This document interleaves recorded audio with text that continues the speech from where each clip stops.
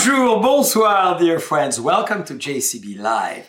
In this beautiful day in the heart of Napa Valley, we have a true, iconic, phenomenal, and artistic man today. He graduated summa cum laude out of Yale. He's a brain. He's an intellect. On top of it, he speaks French better than I do. He actually teaches me some grammar once in a while. He founded an incredible winery with his beautiful wife, as you could see, Arietta. He'll tell us all about it. And he's been helping America and Napa Valley to raise a lot of money over the years because he is the very iconic Fritz Hatton that you've seen at the Napa Valley Wine Auction and all around the United States and beyond. He's flamboyant. He's sexy. He wears the bow tie like Churchill, and he's full of culture. Are we ready? The cabaret for him. Woo-hoo! Fritz, bonjour. Bonjour Jean-Charles. Comment ça va, Fritz? Très bien. Spécialement avec toi, Ouh, Jean-Charles. Moi aussi. Je peux te tutoyer. Oh, mais bien sûr, cher ami. Et on se tutoie depuis 20 ans maintenant. 20 ans, c'est vraiment? Hey, 20 ans. 20 ans we've known each other. That's right. Where did it all We were start? both young and almost at school. I was trying to get into Yale. One got accepted, one didn't. Here we are. Jean-Charles, you've done better than us all. Ooh la la, I barely graduated of high school. Wait, you graduated summa cum laude in Napa. That's right. So how does it feel to be a double graduate of Yale? Well, I have to take a sip before I answer that. And look at each other in the eye. Ladies and gentlemen, you're going to look at those beautiful blue That eyes. is very good. Those blue eyes convince the world to raise their hands. That's the way to start the morning. Actually, it is morning. Or is it 6 o'clock at night? It's 6 o'clock. 6 o'clock I at know night. it's even still better. very bright in Napa Valley, isn't it? Absolutely. That is very refreshing, Jean-Charles. Thank you so much for bringing a little touch of French class and joie de vivre. Well, you have the joie de vivre. So, how do we become Fritz Hatton? Oh, my word. I know it's a big question, dear friends, but there's not more of a colorful, animated, phenomenal personality on stage than Fritz. So, tell us, how do we become this man? Well, there's no planning in it. I'll tell you that. It's merely an evolution. Was it? Yeah, you get fired up by something and you just follow it. I mean, Follow you your have an passion. amazing career at Christie's. And tell us about this history that led to become the most amazing auctioneer in the heart of America for wine. Well, I never thought I'd be an auctioneer. You know, in the United States, the idea of the image of an auctioneer is someone who sort of sells hogs and real estate and broken down machinery and whatnot. And Well, you accessorily sell so hogs. they, you know, heave it a hobin, heave it a hobin, heave it a 30,000, heave it a hobin, you know, $32, heave it a hobin, heave it a completely shutting out those who don't know what's going on, so the pros can get in there and make their That was keep the very energy going. good. How do you practice But I this? don't do. But if anyone said, "Do you want to grow up to be an auctioneer?" Yeah, I would have thought they were crazy, or certainly rather sort of, you know, that was kind of a put down for sure. in a way. But the English style brought to this country by Sotheby's and Christie's is much different. It's oh, well, now we have this painting, and let's open it $20,000. $20,000. $22,000 to the gentleman in the black suit. $24,000 to the lady in the lovely pink hat. At $26,000. $28,000 now. So it's a totally different style. But, I mean, long before then, I grew up interested in music. Not the fine arts per se, although my father was pretty cultivated guy, and not only was he was a Francophile, and he was an amateur musician, and he loved art also. So we had that around the house, and my mother was always very ambitious for us to do something with it, and I started playing the piano at age 7. Wow. So you've been a musician all your life. Yes, more or less. My grandmother, who was a widower, adopted me as her date for the local concert series in Grand Rapids. And starting at age 4, she would come and get me and take me to the symphony. Wow. And I got Fantastic. interested in classical music that way.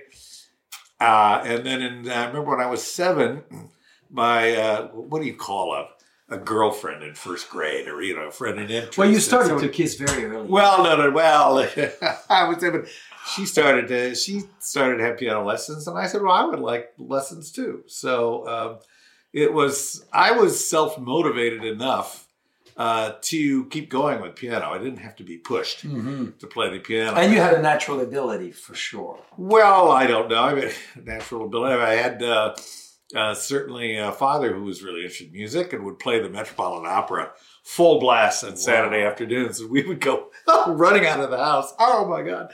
The screaming Birgit Nielsen. Or whatever. But you loved it. But, well, I really got into opera when I was in college. Actually, when I got away from my father.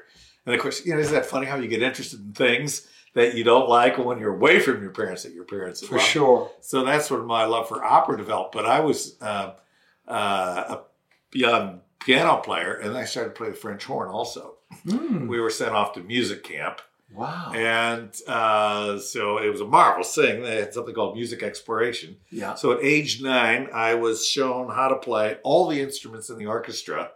And you're sort of rated on your aptitude. And they said, you're best at French horn and oboe. Oboe? My father had been an oboist, so maybe that was part of that. But I decided on the French horn. So actually, French horn became my primary instrument of interest until the end of high school. And piano sort of took a somewhat of a back seat, but I continued to study, and Could you make a few sound for us of French horn? That would be quite exciting to hear, don't you all think? Well, you need a mouthpiece. Yeah. Bum bum bum bum bum bum bum bum bum bum bum bum bum bum bum. Wow. Listen to that. He does not even need the instrument. The instrument is right here. We're going to hear more, I'm sure. That's the opening of the Strauss First Horn Concerto, which I remember playing in a state competition. And I got to tell in you, 8th grade. that Strauss that you've mentioned is often on major French celebration, as you know, the one we play. Whether it's 14th of July, whether it's other big community celebration in France, that's the one we play. What, So Strauss? Richard Strauss or Johann Strauss? Johann. Oh, well. That's, Uh-huh. that's the Blue Danube and all those sort of... I love the idea that the French want to do something Viennese. Well, we love it. The Viennese Still influence. recalling Marie Antoinette, who was from Vienna. That's it. I love that. And we still have that nostalgia of her. But so then, 9, 10 years old, so you play a lot of music, and then you go to music school in a way. Well, I went to music camp in the summers. I was shipped off to, and I wanted to boarding school when I was 14 on the East Coast. I had a marvelous piano teacher there, Klaus Goetze, an old German fellow. He did look like a portrait of Brahms, really, at the piano. And he said, "Oh, sick, we'll do the scales now, and he said, do the arpeggios and whatnot." And then he said, "Okay, you need to learn the Beethoven Second Piano Concerto because I'm going to make you play it with an orchestra." Wow. So it was good to have him pushing me. When someone have you play Beethoven, you are very, very good at that stage. Well, I don't know. I mean, I used to play the Beethoven sonatas. I had the both volumes at home, and this is a very sore point between me and my siblings. My parents would allow me to go practice the piano while my siblings had to do the dishes. Ooh. So they still... We know the favorite boy. They of still the family. remind me. That's right. I'm sure. Yes, I was... So you play really granted. professionally. I've done a few quasi-professional things, but when I was in college, I thought I went with the intention of being a music major. But when I arrived, I realized where I went, which was Yale. I didn't really kind of check things out in advance. So I showed up and found out that you could not get credit in performance. Really? So it was only going to be Yale? music theory or music history. And music history was so dry to me. I like to actually do it rather than study dusty medieval scores, which was in vogue back then. So I thought, darn. Well, okay, and I didn't have someone pushing me, so I got involved in amateur theatrical productions, some musicals, and we did some really interesting things. We did the first non-professional production of Sondheim's Little Night Music, and that was the fall of '74. It premiered actually in London. I had come to New York, and one of the cast members was Steve, and a classmate of mine was Steve Sondheim's goddaughter. So she was able to get the score in manuscript form. So we were playing; it was imprinted, Big deal. and it's a really complicated show. It's marvelous, and that was a wonderful project. And then I was played the piano for a Sondheim review before Side by Sondheim even premiered. So that was 4 cabaret artists. It was cabaret and an hour and a quarter of... Hence cabaret wines for you. Exactly. Here's to the cabaret life. Well, here's to the cabaret. We should reopen a cabaret in Napa Valley. Don't you think would be great? Absolutely. Would you perform on stage?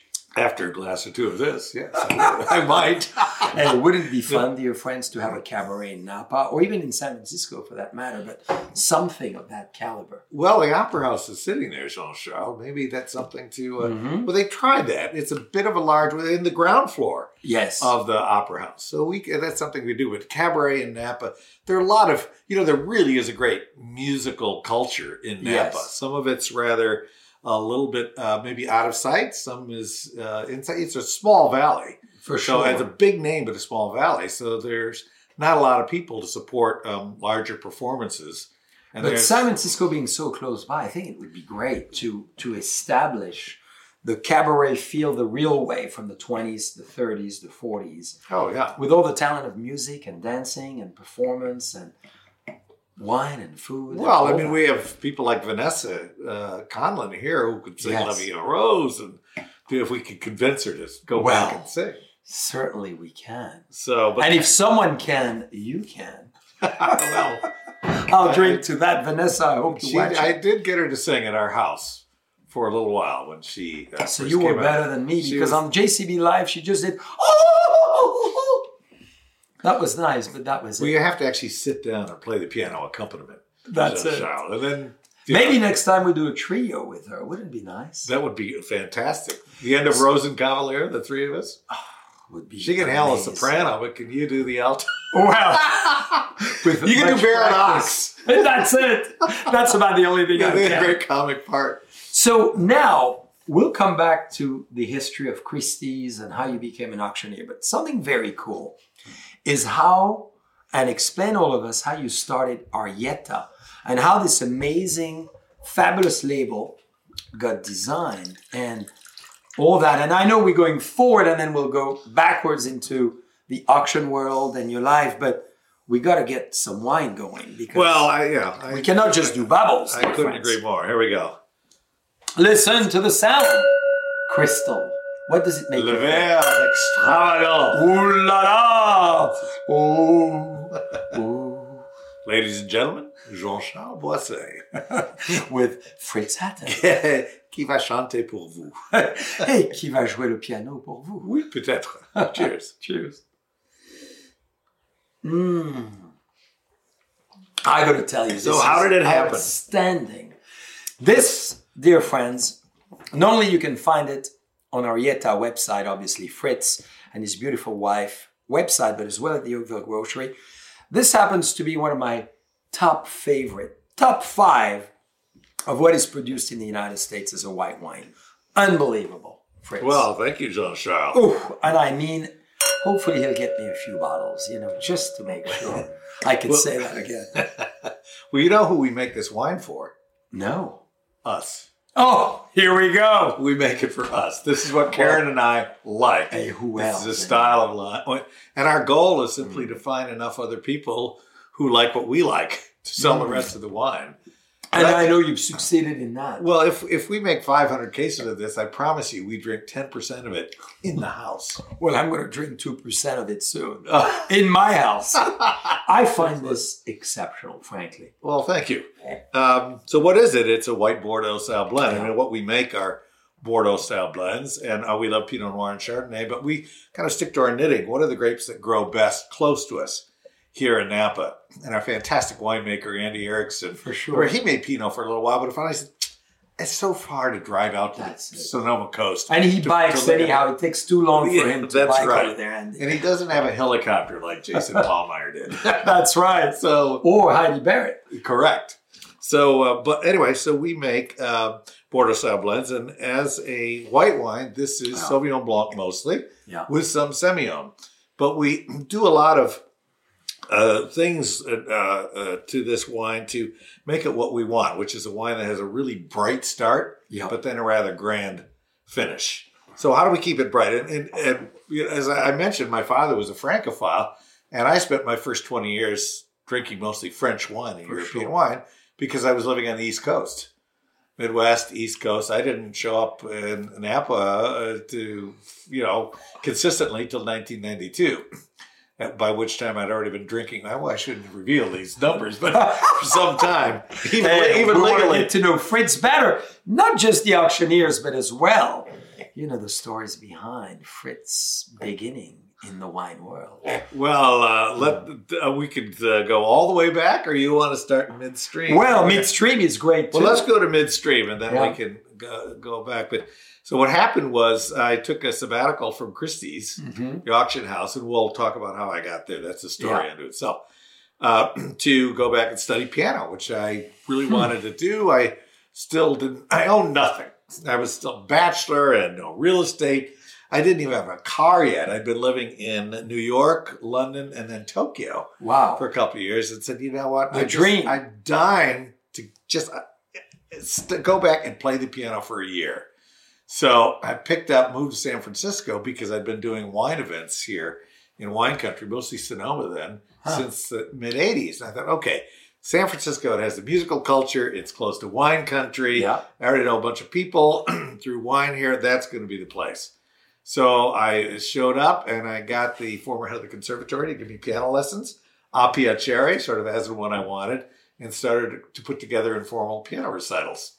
Really? So you took a sabbatical of a year. Very cool. Well, it turned out a year wasn't enough. It turned into 3.5 years. Good for you. In the end, because there was so much that I wanted to do musically. So I do a program in my apartment, sort of 2/3 of a standard length recital. And I'd invite friends to come over, and the acceptance rate was very high because as soon as I was done, out came the bottles of wine and food, and we carried on and partied until the wee hours. So I had no idea you took such a long sabbatical. This is brilliant. Well, in the end, after a year, I just done one recital, and then I had a little adventure. I went trekking in Nepal, and I raced across the Atlantic with my uncle in a sailboat. Very Columbus, cool.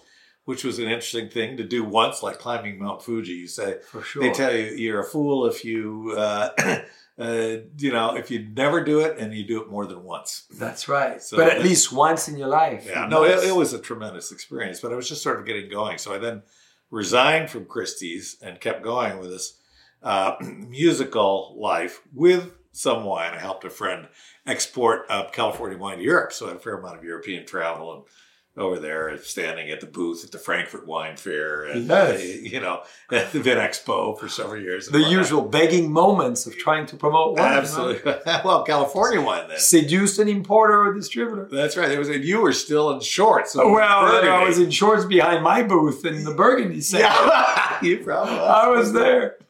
We didn't meet then, but not long after.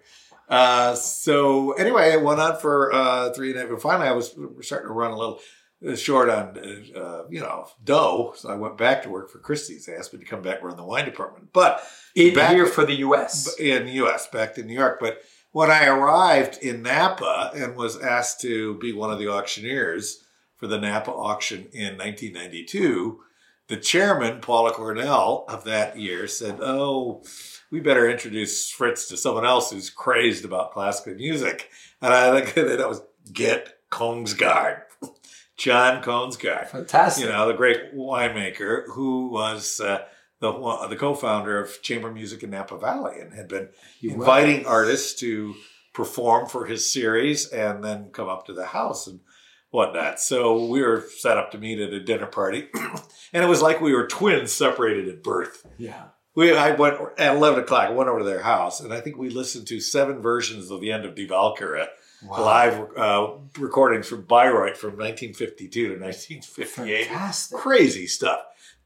So I got into the pattern of coming up to the Kongsgaards with an armload of piano music. Yes. And we would make a dinner and get out bottles of wine and make music until we dropped. And then I'd set up a pup tent out in the garden. And so, 10:30 a.m., the sun is shining down, and I roused myself into the kitchen for coffee, breakfast, Riesling, start making music. Wow. Then lunch. I had no idea. Then Chardonnay, more music. Mm-hmm. Then walking the dogs, in the vineyards, a little nap. Out comes the red wine, music, dinner. So his house on Atlas Peak. No, this was up on Spring Mountain. Spring Mountain at the time. So we had these marvelous musical bacchanals. Wow. Often with great musicians. And if there was a professional pianist there, John would say, okay, Fritz, you go to the piano, and then after a couple glasses of wine, suggest that maybe a star singer who happened to be there, like Susan Graham or Barbara Bonney, what do you sing? Or they would spontaneously say, oh, I'll sing something. And off we would go. All very private. What an amazing life. It was a magical, magical time. And it still continues with John. And we, the Hattons and Combs guys, have remained very, very close friends. But what happened towards the end of the sabbatical is I was going back to New York, and John, I think, wanting to give me a reason to come back to Napa. Come back to Napa, called and said, Meister. He called me Meister. I was his court pianist. Meister, how'd you like to make a little red wine together? And I said, really? I was at my apartment on Russian Hill. It was 9:30 of an evening, and I was playing the piano. How do you want to make a little red wine together? And he said, well, I said, really? I said, you got to let me know right away because I have a chance to snitch some grapes at 6 a.m. I said, really? We're going to snitch some grapes? We're going to start a wine partnership by stealing some grapes? Or something like that. He said, no. It's a time-honored tradition. We'll just get there before the contractees pickers do and take a barrel's worth of grapes out of there, and they'll never know. Really? Music, of course. Well, this was before we even had a name for what was going on. This was just a test barrel. So I said, well, are we going to pay for these grapes? Of course, we'll pay for the grapes. How much? $200 for the grapes, $600 for the barrel. So what was I going to say? No. That's right. Of course, my great buddy John Combs said, let's make a barrel of wine together. So I went back to Christie's and forgot about it. And a couple months later, the phone rings. Meister, guess what? Next year, we can get a good part of that block and make about 300 cases of wine. But that's more than we could drink. Do you think we could sell it? Do you think I could sell it? Yeah, I think I could probably sell 300 cases, processing thousands of cases at auction here at Christie's in New York. So, okay, and I hang up the phone. I think I kind of forget about it again. The phone rings, a couple months later or whenever. Meister. And in the following vintage, we can get the entire block. And we can, maybe get some Merlot to blend with. This was a block of Cabernet Franc on Lee Hudson's ranch. And he said, but that's going to be about 650 cases. And are you still in? And now I started to think, okay, well, now we're getting up into 5 figures. That's becoming a real business. And, right. So, and it bing, a light went off. And I said, God, this could be the economic reason for me to hightail it back to the West Coast.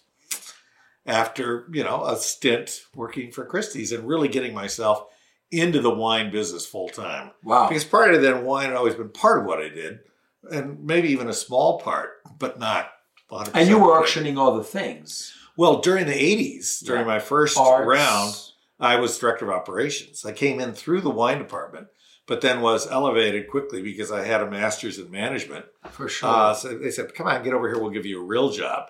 And so there I was. So you managed which categories as an example? Well, I was kind of the back of the house guy. I managed administration.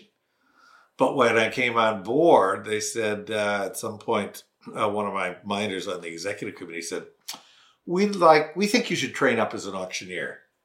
I said, really? As an auctioneer? Well, okay.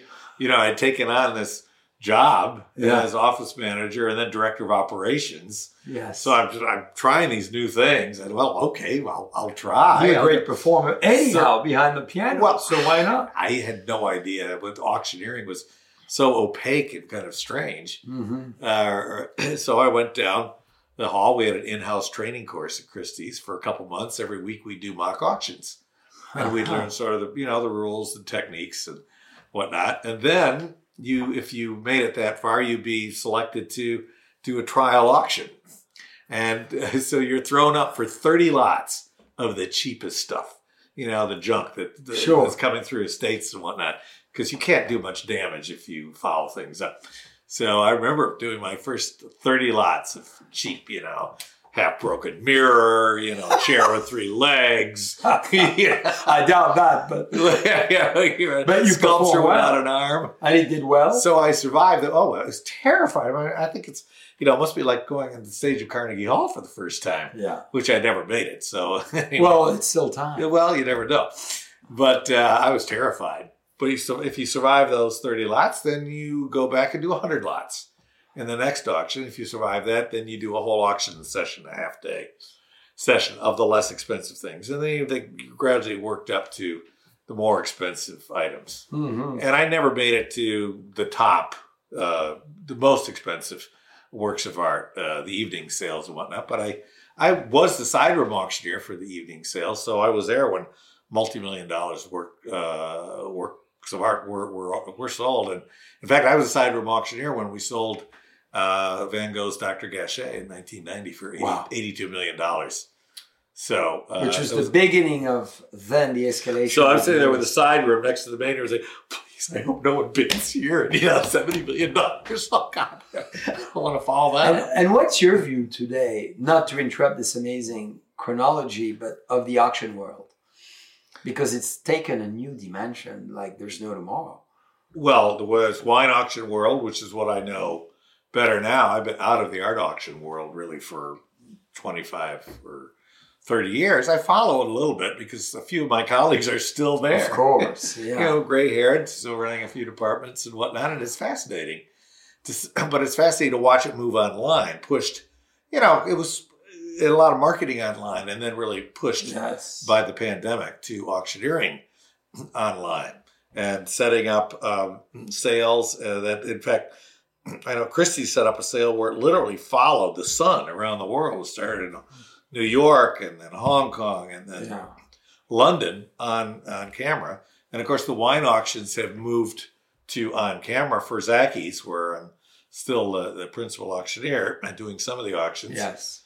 Now we go into a studio like this. So we'd be here, you'd be sitting at the computer, entering the, checking, sure. Which I've done, of course. And I'm standing in front of the camera and say, okay, lot 101, we have a case of whatever it is.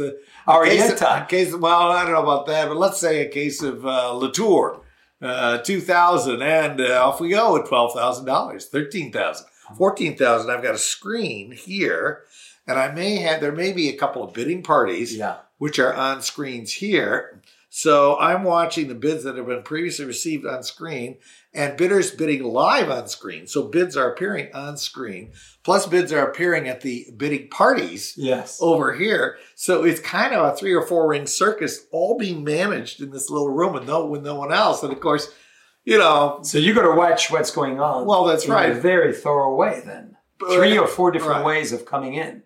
But also, make it not seem totally stale. A little bit of, I see you on the West Coast are going after injecting a little bit of that as well. And the charity auctions also, the ones that have kept going, I have been virtual online, and I've done a couple of those. In fact, the Winapalooza auction here for Jameson Animal Rescue Ranch, we did last July, and it was a lot of fun. It was scripted, but Som TV scripted it. So we literally acted out these little vignettes as a prologue. Which we're very excited about. And then came on, and Vanessa and I did it. It was kind of like you did it the morning show. We do it together.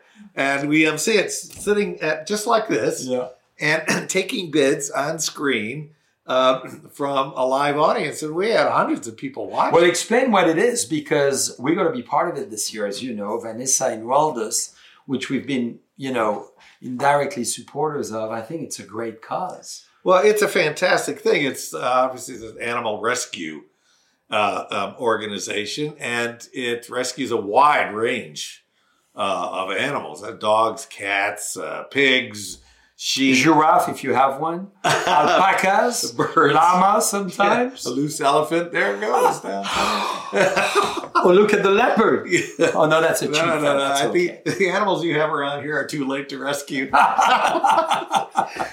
they may wake up. Right. But it's a very successful and fun auction. Monica and David Stevens started it, of course. They really run it, and they're so passionate about animals, and that passion is communicated to the supporters, and they raise $1.5 million, which is amazing. But then, so you started your own auction company after all that?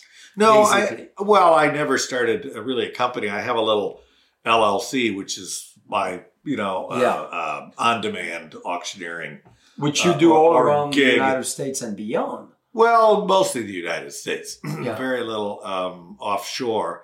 But I still do. Before the pandemic, I was doing about 20 auctions. I used to do about 30 auctions. Which is a lot. Charity auctions. Well, in addition to Arietta and commercial auctioneering. That's right. It's a lot. So I think I'll be a little choosier, I think, going forward, because Arietta is doing so great now. And it's just Karen and me running. That's amazing. Arietta. Keep it obviously very lean. This is not a vanity project. It's a heck of a lot of fun. For sure. But, it's got to pencil out. And it does. And it does. Well, tell us, your idea of this wine. What were you going after? Because I will tell you what I think afterwards, as far as where it is in Bordeaux. As good or better. Jean Charles. Well, the idea with just backing up to the John Kongsgaard started, John wanted to make a wine featuring his favorite block when he was at Newton, which is this tiny block of Cabernet Franc on Lee Hudson's ranch. Yeah. And then we now call it H block. That's the name of this, which is we regard as the flagship wine. So Cabernet Franc mostly with some Merlot, similar blend to Cheval Blanc. So an unusual reverse right bank style wine. And we stayed out of the Cabernet game for the first 7 years. It was all right bank wine. But then when we separated the Kongsgaard and Arietta brands, we said, well, we need a white wine. But we're making Bordeaux-style blends. Let's not make Chardonnay. Let's make a Bordeaux-style white wine. So it's so good. At that point, we brought on Andy Erickson to take over from John. John was moving up to Atlas Peak and building out the Kongsgaard brand. And so Andy got the hint. We said, well, literally after we had a lunch and he agreed to come on board, 10 days later, he came back and said, I found a fabulous source of Sauvignon Blanc grapes. Wow. And I said, great, where? And he said, well, Sonoma Mountain. I said, wow, Sonoma Mountain. And I said, ooh, Sonoma Mountain. Next to the Zen Center. Well, we have all this stationery. Brings that peacefulness. All the stationery that says Arietta, Napa Valley red wines. Do I throw thousands of sheets of stationery and envelopes? And then it took me about 10 minutes. I said, oh, no.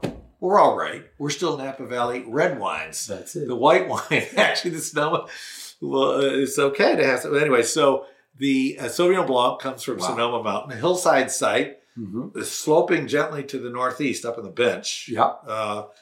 Called the Farina Vineyard. It's not very well known by its name, but it had just been grafted back over to Sauvignon Blanc, so we were the first ones in. And then John Kongsgaard, who's still involved, said, gosh, we've got to call Larry Hyde. He's ripping out a Semillon. He has his original block, and let's see if it's still there. He hasn't ripped it out. So it was literally sort of a stop the wrecking balls call to Larry Hyde, and he agreed to save this 3/4 acre block for you of Congress Springs Semillon for us.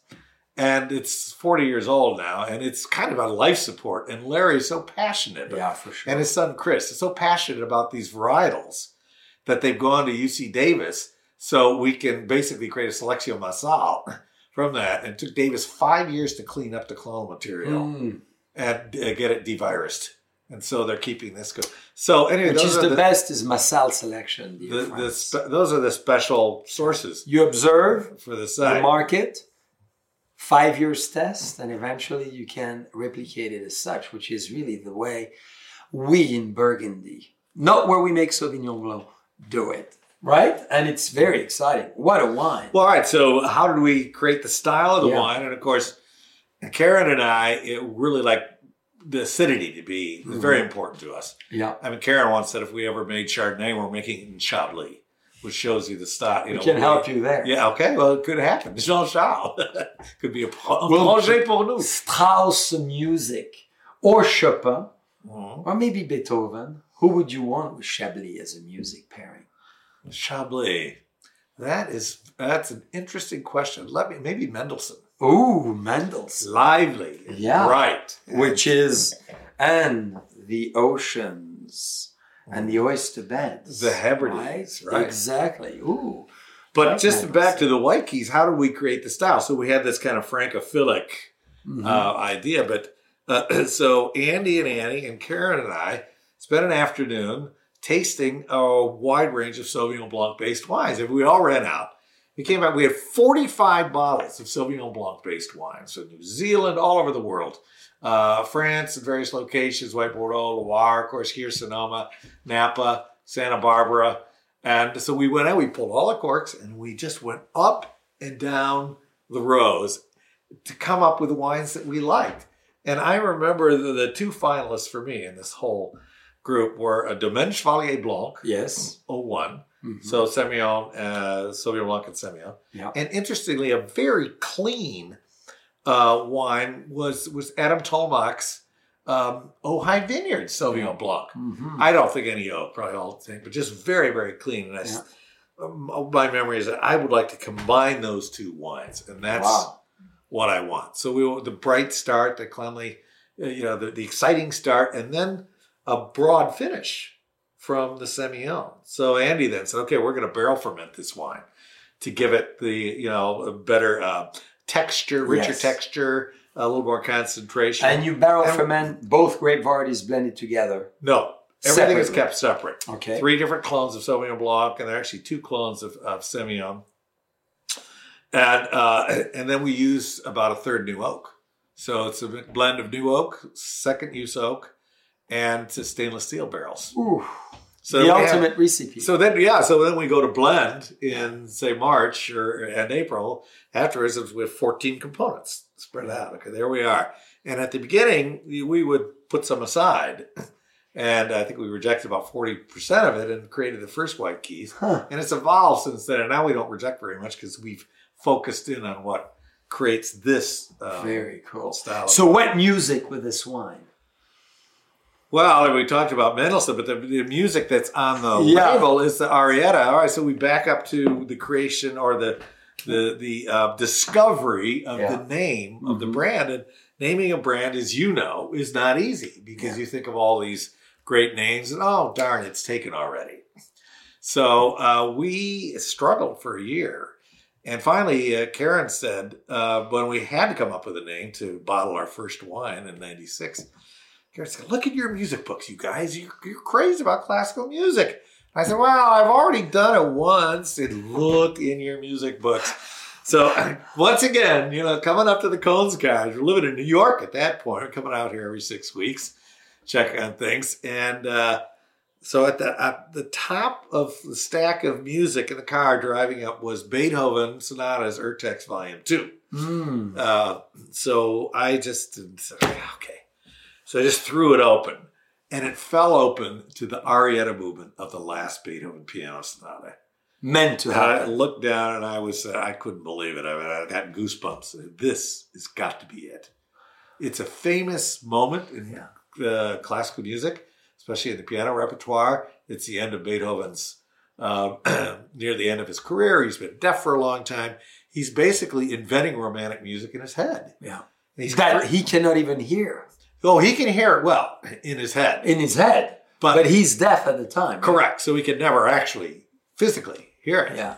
And it was, of course, it was radical at the time. Musicians would say, this is unplayable. I mean, this is kind of strange.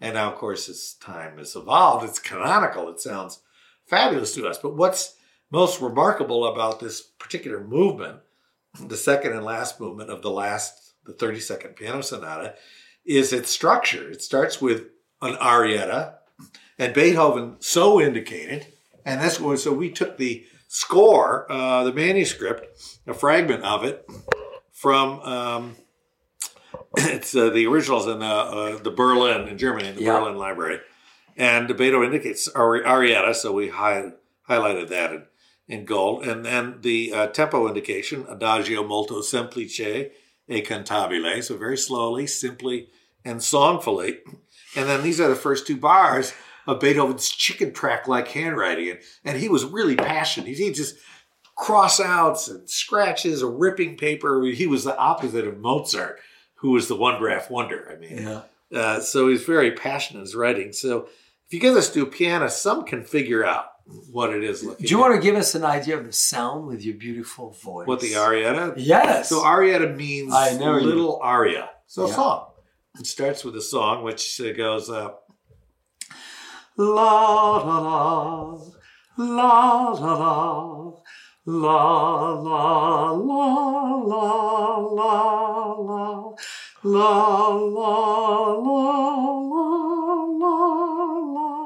la la la la. So that's the opening. Very simply and songfully. But then that little aria expands into four variations of increasing layering, complexity, harmonic explosion, tension, and finally reaches a state where it's subdivided so much that it goes into sort of this quiver or trills that last interminably and very difficult to play, but it takes you to a sort of a stasis. Which you think of Philip Glass or modern composers bring you to a point where you're just hovering in vibration in the air. You're in a state of nirvana or exaltation. Mm-hmm. So the movement takes you from something simple and natural, a grape, as the wine does, through as the experience of tasting wine does, through experiencing layers, complexity, counterpoint, balance, harmony, tension, all those things, which is the interrelation of wine and music, to a state of exaltation. Yes. Which is where great wine and where this wine takes us, exaltation. I love that term. And you've succeeded to make it in the bottle and on the label. What a beautiful voice. Well, when are you performing at the Lincoln Theater? No. I'll stick to the keyboard. I doubt that. That was pretty good, don't you think? Well, let's finish this glass. I know you can. Oh, yeah.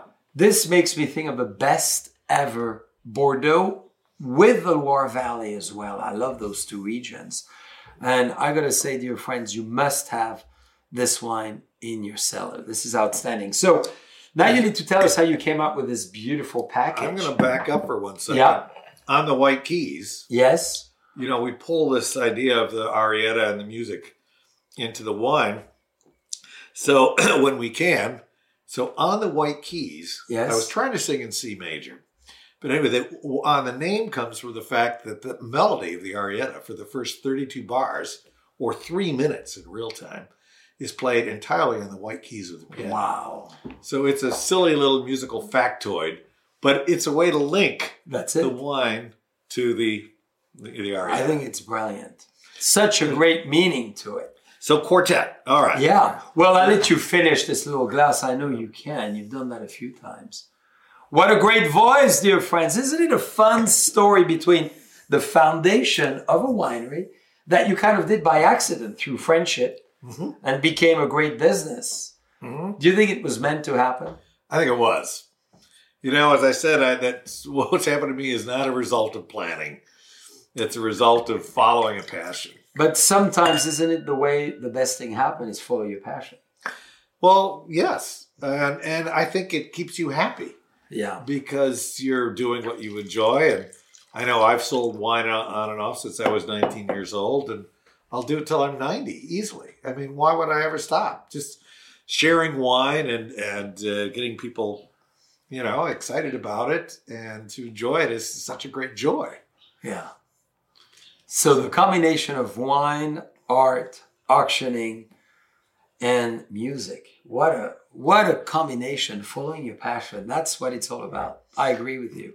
And the 3 girls in my life. Well, of course. So let's talk about them, because I know one of them is highly responsible for this. Cheers. As my lady's just past 8 years old, I believe yours was doing something great at 8 years old. Well, right? Interestingly, yes. It was a very interesting moment when we created this Bordeaux blend, which we had already called Quartet. Mm-hmm. And my wife, Karen, said, we really should have a different label for this wine to differentiate it. We set the price so it can be out on restaurant tabletops without being too expensive. And we want to attract younger drinkers most of our clients were collectors for Arietta, and we wanted to bring on, the next generation. So there are a lot of reasons that she gave to create a new label for it. And of course, me being very traditionalist and kind of, stuck in my ways, no. We don't need a new label. We have a new name. We'll use the old, no. So back and forth, 8 months of this. Family discussions, yes. Around the table. So who appears yes. at the counter in the kitchen but Libby Hatton, age 8. And she is tired of her parents arguing about whether to have a different label for this wine. So she says, well, let me design you a label. 8 years old in France. Well, okay. So she trotted off to the computer, looked up the shape of the string quartet instruments, and set about making a design concept for the label. I love it. An hour later, she came back with a ink felt tip pen drawing of her concept. And I was so shocked that I couldn't just say yes.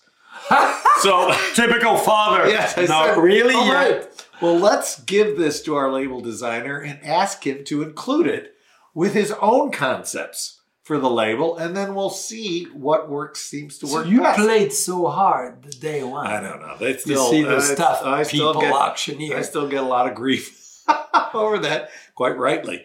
And so I brought, because this hangs in the office, we are going to see it. The original, the original, and what resulted. So there, whoopsie, let me get it right. There, the top is what she presented us with after an hour. And what was so stunning to me is the whole concept of 4s. That's right. The wine has 4 Bordeaux varietals in it, and that's the obvious, double entendre, if you will. Cabernet Sauvignon, Merlot, Cabernet Franc, and Petit Verdot. So she came up with this whole thing is in 4s. The numbers 4s, the underlining of the quartet, the lines to the string quartet instrument, the 4 strings on the string instruments, the stops here, the keys, 4 of them on each instrument, 4, 4, 4. And then, as only a child or a folk artist would do, she writes the names of the instruments it's underneath. So there it went. It went off to the designer. My artist brother cleaned it up a little bit. And then we submitted the 7 label design concepts to an informal committee by email, including Paul Roberts, the wine director of the French Laundry at the time. And I remember Michael Polensky was on it, Ursula Hermasinski, and I can't remember who else. But after 2 rounds, they chose this. Wow. And so that was really the original label for the original design. Quartet. Really? It's slightly modified now, but the logo is as was drawn by her. That's brilliant. It's a true family enterprise. Absolutely. A true family commitment. I love it. So anyway, it is a family brand. And so there are a lot of family things that make it special. Wonderful. And tell us about this wine, because another phenomenal accomplishment here between the Sauvignon and the Quartet.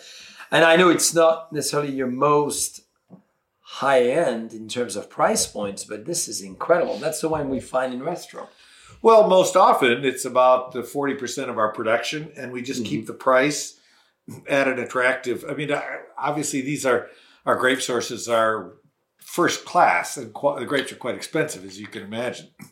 But we elect to because we keep Arietta lean, Karen and me, and no payroll. That's great. At 3,000 or more cases, we can do that. And we keep the new oak a little bit lower in this because we know it's going to be served. So about 1/3 new oak. Restaurants can't afford to hold on to wine these days.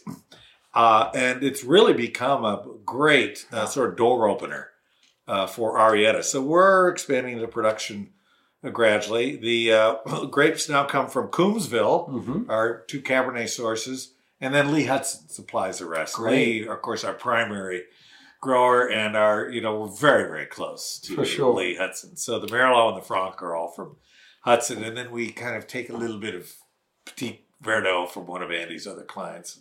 Yeah. The little dabble do you. Which makes a big difference. I mean, I'm a big fan of Petit Verdot, very sensitive to it, and you feel it, and adds that je ne sais quoi to the herbal quartet. Absolutely. In fact, our assistant winemaker, Patrick, that's why I was late. He's in the office. Try this. This is what we're going to, a little Petit Verdot. It's going into the 19 quartet before we put it in there. So literally, I tasted Petit Verdot. It's really good. It's a great, great source. Yeah. In Oakville, actually. Yeah. And so then we emptied our glasses and just kind of left the rinse of the Petit Verdot and put the rest of the quartet on top of it. And you could notice the difference. With 1% or 2% Petit Verdot. That's how subtle and subtle the wine world is about. 0.5%, 1% makes a huge difference. So now we go back to Christie's. You said you're going to go back to that time. How exciting has it been, and where do you see this amazing auction world going as far as wine is concerned? Well, of course, Christie's was my employer on and off for 22 years, sometimes off, most of it on. And then through 2002, the last part when I went back, it was a joint venture between Christie's and Zachys. Yes. And that split in 2002, and I went with Zachys. So I've actually been the auctioneer for Zachys wine since then. And Zachys has launched a tremendously successful program. We basically created the idea of auctioning at tables where people would eat and drink and have fun. Very cool. Auction, which is what almost everyone does now. So, but how I came to Christie's is a little story in and of itself, because I never thought I'd be in the auction business. But as it happens, back in those days, I went to management school. I thought, having given up the idea of being a professional performer, that I wanted to be in performing arts management because I liked the world and I got along with musicians and I knew a lot about particularly classical music. And I thought at that point my dream job would be to serve as general manager of the Metropolitan Opera or something like that. So I was interviewing in New York. So you were really going to music. I thought, or maybe communications, the TV world, but related to culture. Yeah. But what do I do when I'm kind of casting about is I work in a wine store to feed the habit. Yeah. And while I was doing that and interviewing... To feed the habit. Well, support the love, shall we say. Right? Develop the passion is a better way to express that. A friend of mine called and said, my protege over at Christie's in the wine department got his job in the mailroom at... what's the great art agency? The rep agency. I'll think of it.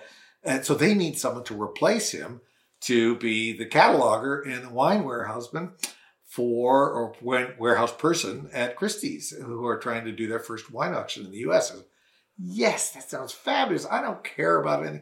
I'm just going to go over there. I want to work with great old bottles of wine. That's it. I'd already been involved. So when you want someone, you just go for it, irrelevant of the pay, irrelevant of anything. I didn't tell them that I had a new management degree. I just wanted to get in there and do that. It's a great advice for all of us who look for a path, just to go for it. Absolutely right. Just do it. Don't be too proud about your actual job. Just get in there and do something. Good advice, dear friends. Prove yourself, and you'll go from there. If you know that it's on the road to what you want to do. So there, $10 an hour, Doesn't You know, matter. You get to learn. Meanwhile, my classmates or managers were going to work for Goldman Sachs Yeah. and other things. But The this typical thing. This is so I didn't even tell them that I had a management degree. I showed up and literally was working in a 50-degree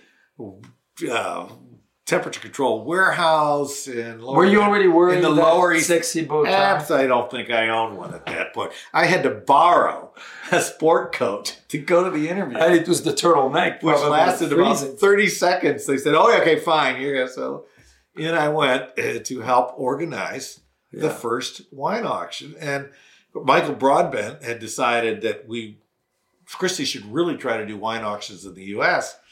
because in spite of all the restrictions, all the wine that was flowing from the U.S. because it couldn't be sold at auction, it was going to London. And then American buyers were buying it, and it was just being shipped back. He said, "That's so ridiculous." why not just staying there? Well, all of the legal hurdles. And so we got into difficulty because the state liquor authority in New York said, "Oh, yeah, we'll grant you a special license." And then the wholesalers piled in and went to a judge and said, No special licenses. That's not fair." And got an injunction to prevent it. Uh-huh. So we moved it to Chicago. I was literally at my desk, Christie's East. I pick up the phone. It's the president of Marshall Fields. So here I am, this just wine cataloger. "Yes, sir. Well, we'd like to invite you to conduct your auction under our licensing umbrella in Chicago." "Well, that sounds like a great idea. Let me speak to the powers that be." So soon enough, we had decided to transfer the auction to Chicago. We did it at Marshall Fields, and I stayed on until that first auction took place in April of 1981. Wow. But during that period, someone let it be known that there was a new person with a master's in management down in the bowels of the wine department. And they needed management help because the art market was exploding. Yeah. And it wasn't an obvious thing for MBA candidates to go to work for an art auction house. You were the obvious one. Well, from the warehouse to the top floor. So they said, "Come on, get over here. We want to interview you and give you a real job." Wow. So over I went, and they offered me the job of office manager. And I said, "Well, this is not the performing arts business, but it certainly is a personality-driven business. I can see there are a lot of divas in the art auction business. These specialists, some who are incredibly brilliant and very passionate about what they did." I said, "Okay, well, once again, I'll try it. This is kind of on the road to the environment that I see myself in." So 3 weeks after I came over, the gentleman I was brought over to work for just resigned. And the executive committee said, "Well, do you think you could do his job?" And I said, "Really? Well, if you support me, I'll give it a go." Yeah. So in the space of 3 weeks, I went from wine warehouseman and cataloger to chief operating officer, essentially director of operations of Christie's in North America by just dint of being in the right place at the right time. Do you believe it was meant to be? Well, I don't know. It can't happen. What can I say? But that's amazing that you seized the opportunity, though. You just said, "Yes, I'm going to give it a shot." Yeah. And I'm going to give it a try. And I'm going to, to all of us, it's a great inspiration. Well, it was a little... it's daunting. A little bit scary because I was 27 years old and I really had no large organization experience. And I was kind of the young guy in the executive committee, and I was supported by, a wonderful team of experts and other top administrators, and got involved in the environment. It was so interesting then because Christie's at that point was private. Of course, it still is private. But the board, every member of the international board was British, and they all went to Eton. Of course. And so I would be invited over to some, meetings in London periodically, and I could barely understand what they were saying. You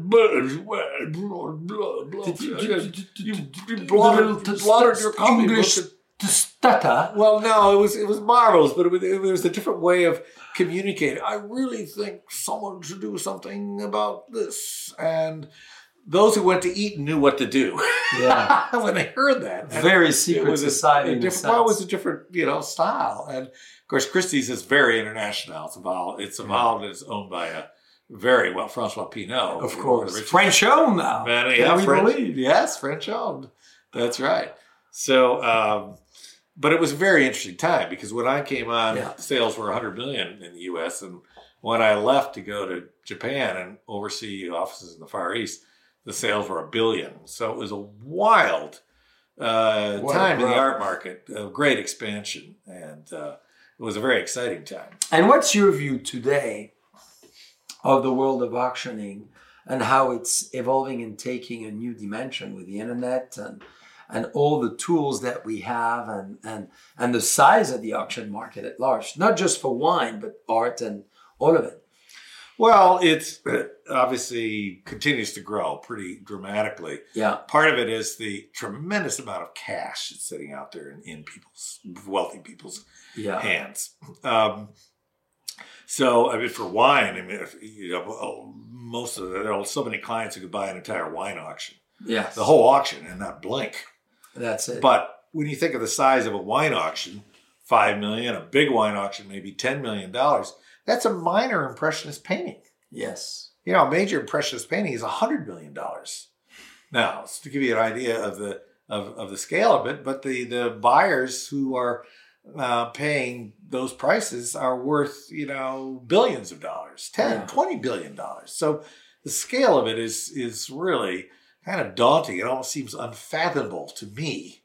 In particular, the wines that I was just working in a cellar yesterday of an estate, the last wines that we're going to sell at Zacky's. And they conducted a sale in 1997, which was $3.5 million then. If that sale happened now, it would be $30 million worth of wine, the same wine. So in art, similarly, and you look at contemporary art, the brand new artists, wow, that's incredible. They get hot. And they're selling for 10, 20, $30 million. Jeff Koons, $100 million. You've got to be kidding me. Yeah. But I think, a lot of the debate is, how much of this will work online? And, do we need to bring people back into the room? Certainly in wine. Yeah. And I think people will want to return to the room somewhat. Because the social, certainly with wine, the social aspect is so important of sharing wine. I mean, you don't share a painting quite the same way as you share a bottle of wine, which is a perishable. It's a moment that you want to do typically together. And you want to share one other person, but maybe a group. Yeah. And so I think, for instance, Zacky's will start maybe in the fall doing some auctions where we have a room. Again, but so much of the bidding will be online. Yeah. And it's so international now. It's we have groups, and the organization is so international too. We have a team in Beijing, mainland China, Hong Kong, West Coast, East Coast, all over Europe. Yeah. And there are bidding parties that take place in all these locations. And to be able to bring everyone together at that moment, they're not going to fly from Beijing to New York to be there, but some people will. And there's so many other ways to do it that is still very cool, as you said, the parties. Where do you think wine auctions are going?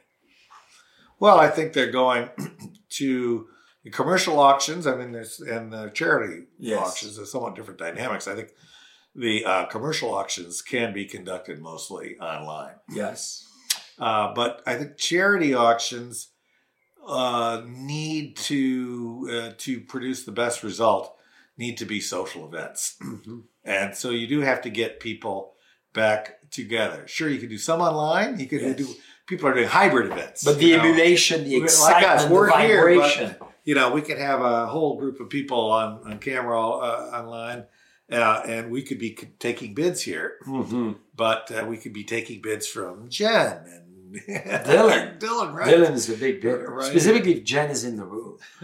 He wants to impress her a little bit. So I don't know. But you might say, I'm old school and love the idea of sharing and the excitement of being together in person. But I think that charities are finding that to get the top dollar for their main events, they probably will want to get people back together in one one space for the most important events. I see. And well, let's finish this wine. I have one more for you to try. Oh, okay. Dear friends, a few more minutes together. But I just want you to present as well the other two fantastic wines of Arrieta, because we drink in the quartet, but there's the Hudson Block, the H Block, and then the top of the top. That he has not opened for me because he's saving this bottle for a special dinner that we're going to have. All right. So we talked about this wine. Remember the stitch that morning, taking the grapes. That's what and John, this one. And this one. So that's the H Block, which is Cabernet Franc with Merlot. The original, first made in 1996. Yeah. Which I'm a huge fan of. I love this wine and I love Cap Franc. Correct. So this is probably one of my favorite grape variety. And if we line up our wines and the tasters have experience with Bordeaux or drink a lot of it, they tend to gravitate towards this. It just has that kind of old world feel. I think it's that Right Bank style blend. Yes. That does it, the sense of sophistication and take me back to the old country. Yes. So this wine is really kind of a unicorn wine. It's hardly known. It's hardly even on the site. We make so little of it. But recently, Andy, our winemaker, we decided to take his favorite 2 or 3 barrels of Cabernet from our best block in Coombsville. Yeah. And put it aside, all new oak, and give it about an extra 8 months of aging and babying. Very cool. And then bottle it in this way, this package essentially. Love the package. So this is old silk screen, engraved and and then gold painted. And we, of course, wanted to come up with a musical name for it, which implies something about the wine. So in this case, the piano, of course, a very important part of our musical background. We decided to call it 88 Keys. So there are 88 keys on the piano, and the idea is a wine of this grandeur deserves the whole thing. The whole keyboard. You have to play all 88 keys, whites and blacks, to express the breadth of this wine. Wow. Which is the grandest wine we make, but we only make, we'll send you all a picture when we open it. 50 or 70 cases. I want you to try something from Napa Valley that is the icon of American history, a Zinfandel. So I know you could take that in. But as we try this wine, tell us about the foundation, Giergorski, that you are, and my pronunciation of Polish or Russian is not always as good. Giergorski? Yes. Tell us about that. Well, it's an example of what we do sometimes to blend the experience of music and wine. Piatigorsky Foundation, named after Gregor Piatigorsky, one of the world's greatest cellists of all time, who really was best known in the 30s and 40s, played with Jascha Heifetz and Artur Rubinstein in a trio. Anyway, he was a tremendous fellow. And his grandson, in his honor, started a foundation to take classical music performances into schools and into rural areas where the kids would never otherwise or might not experience it. So what we're going to do is a tasting of Arrieta wines and talk about the relationship of the wine to music. In this case, it will be classical music, although Arrieta means a little song. It doesn't have to be classical necessarily. And then the Piatigorsky Foundation will supply several of their musicians. So they'll do a little performance on Zoom. And then we will interleave tastings of the Arrieta wines. Very cool. So the Piatigorsky Foundation supporters will be online. We're going to send out a note to some of our Arrieta supporters if they'd like to join us for an hour of combining little brief musical performances by young professionals and a tasting of the Arrieta wines. Love it. When is that happening? It's May 22nd at 5 p.m. So a month away, Pacific dear friends, time, if you want to join. 8 p.m. And if you're interested, we will set you up with the link. Absolutely. We'll put the link in the chat as we speak. And Jen is working on it as we speak. So Zinfandel. Ooh la la. A primitive wine. Exactly. What do you think of this? We wanted, besides the Arrieta, a grape variety you're not producing necessarily. That is for all of us something we love in Sonoma, in the Dry Creek and the Russian River, is cool climate, but as well a great exclusive of Raymond in the heart of Well, tell me, where are you getting the grapes for your... right here on Really? this phenomenal San Luis State. Well, before Cabernet ever existed in the valley, there were the Primitivo Yes. and the other, of course, Italian varieties brought by immigrants. Yes. Primitivo, originally from, I think, Yugoslavia, and then planted in Italy. And it took a while, I think, for the geneticists to Yes. determine that the Zinfandel actually is the Primitivo That's right. grape. So this is one of the great originals. Now, True story. when I moved to California, I drank quite a bit of Zinfandel when I was hanging out over in the Sonoma side, Uh-huh. because so much of it is made. There's some still here in the Napa Valley, but particularly in That's Dry right. Creek For sure. and whatnot. So this is terrific to have. Well, we do very much a tiny amount. I believe, 224 cases. So it's tiny, That's tiny. an Arietta amount That's an Arietta. for the for the JCB empire that you would Well, trouble this yourself is very for such small. a tiny We quantity. love it. We love it. Small is beautiful. That's right. And Fritz, what is the next thing? You've done so many exciting things. Give us a little insight of what is one of your dreams, besides having your daughter continue her amazing educational career and becoming on your side to take over Arietta. What else is there? Well, I think now that I probably won't travel 200,000 miles a year, Yeah. maybe just 100,000 miles. Yes. Karen and I are going to work on Arietta, doing events and expanding this idea of music and wine together. Yes. I don't know that we'll produce that much more wine because we like the individual nature of it. I mean, the more you produce quantity of any one wine, Yeah. the more kind of homogenous That's it right. gets. And if we keep these wines relatively small and very site specific, we can keep the personalities very distinct. But this year we're celebrating Arietta's 25th harvest. Oof. So we're going to have a little party. What of a century? With music, of course. Yes. And Will we'll you continue- play? Well, How are you going to perform? Karen has insisted that I try finally to play Beethoven Opus 111, the Arietta I Sonata, which love is it. very difficult. Well, I know you played She's- fabulously, of course. She's putting me to the test. and she So- plays herself. Well, she sings a little bit. Yeah. She doesn't play the piano, but she will chime in, especially when our daughters start to sing. Which is amazing. That's going to be a true family affair. Oh, absolutely. So Libby turns 21 in July, and she wow. can then officially serve Arietta to friends. No, that she hasn't. Maybe inside of the cello or inside of the Well, in the home, where Yes. it's permitted in the home. She can but the kids, Hattie at 16, Yeah, champagne is her for star. sure. So that's one of the plans. So making Arietta a little, more present all over and Better you're known. spending more time. Yes, on it. on Arietta and making that. We've been kind of an insider brand. We are an insider brand. Yeah. We have very fervent loyalists who followed us, who buy it year in and year out. We sell largely to a mailing list, but we are at the Oakville Grocery. We have Of course. wonderful retail supporters.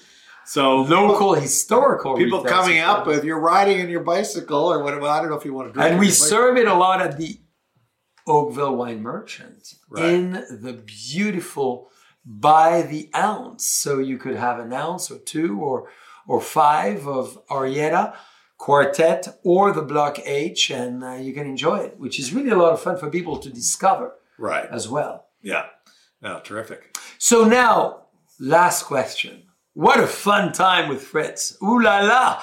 I've never been on this side of the wine interviewing the iconic, powerful, and great personality. You feel his magnetism, his energy's incredible. Well, now, Jean-Charles, you are no shy flower in your own. Well, Regard, I could be intimidated sometimes. Ladies and gentlemen, je vous présente Jean-Charles Boisset, le P.T. Barnum of the wine industry here in Napa. Ooh la la.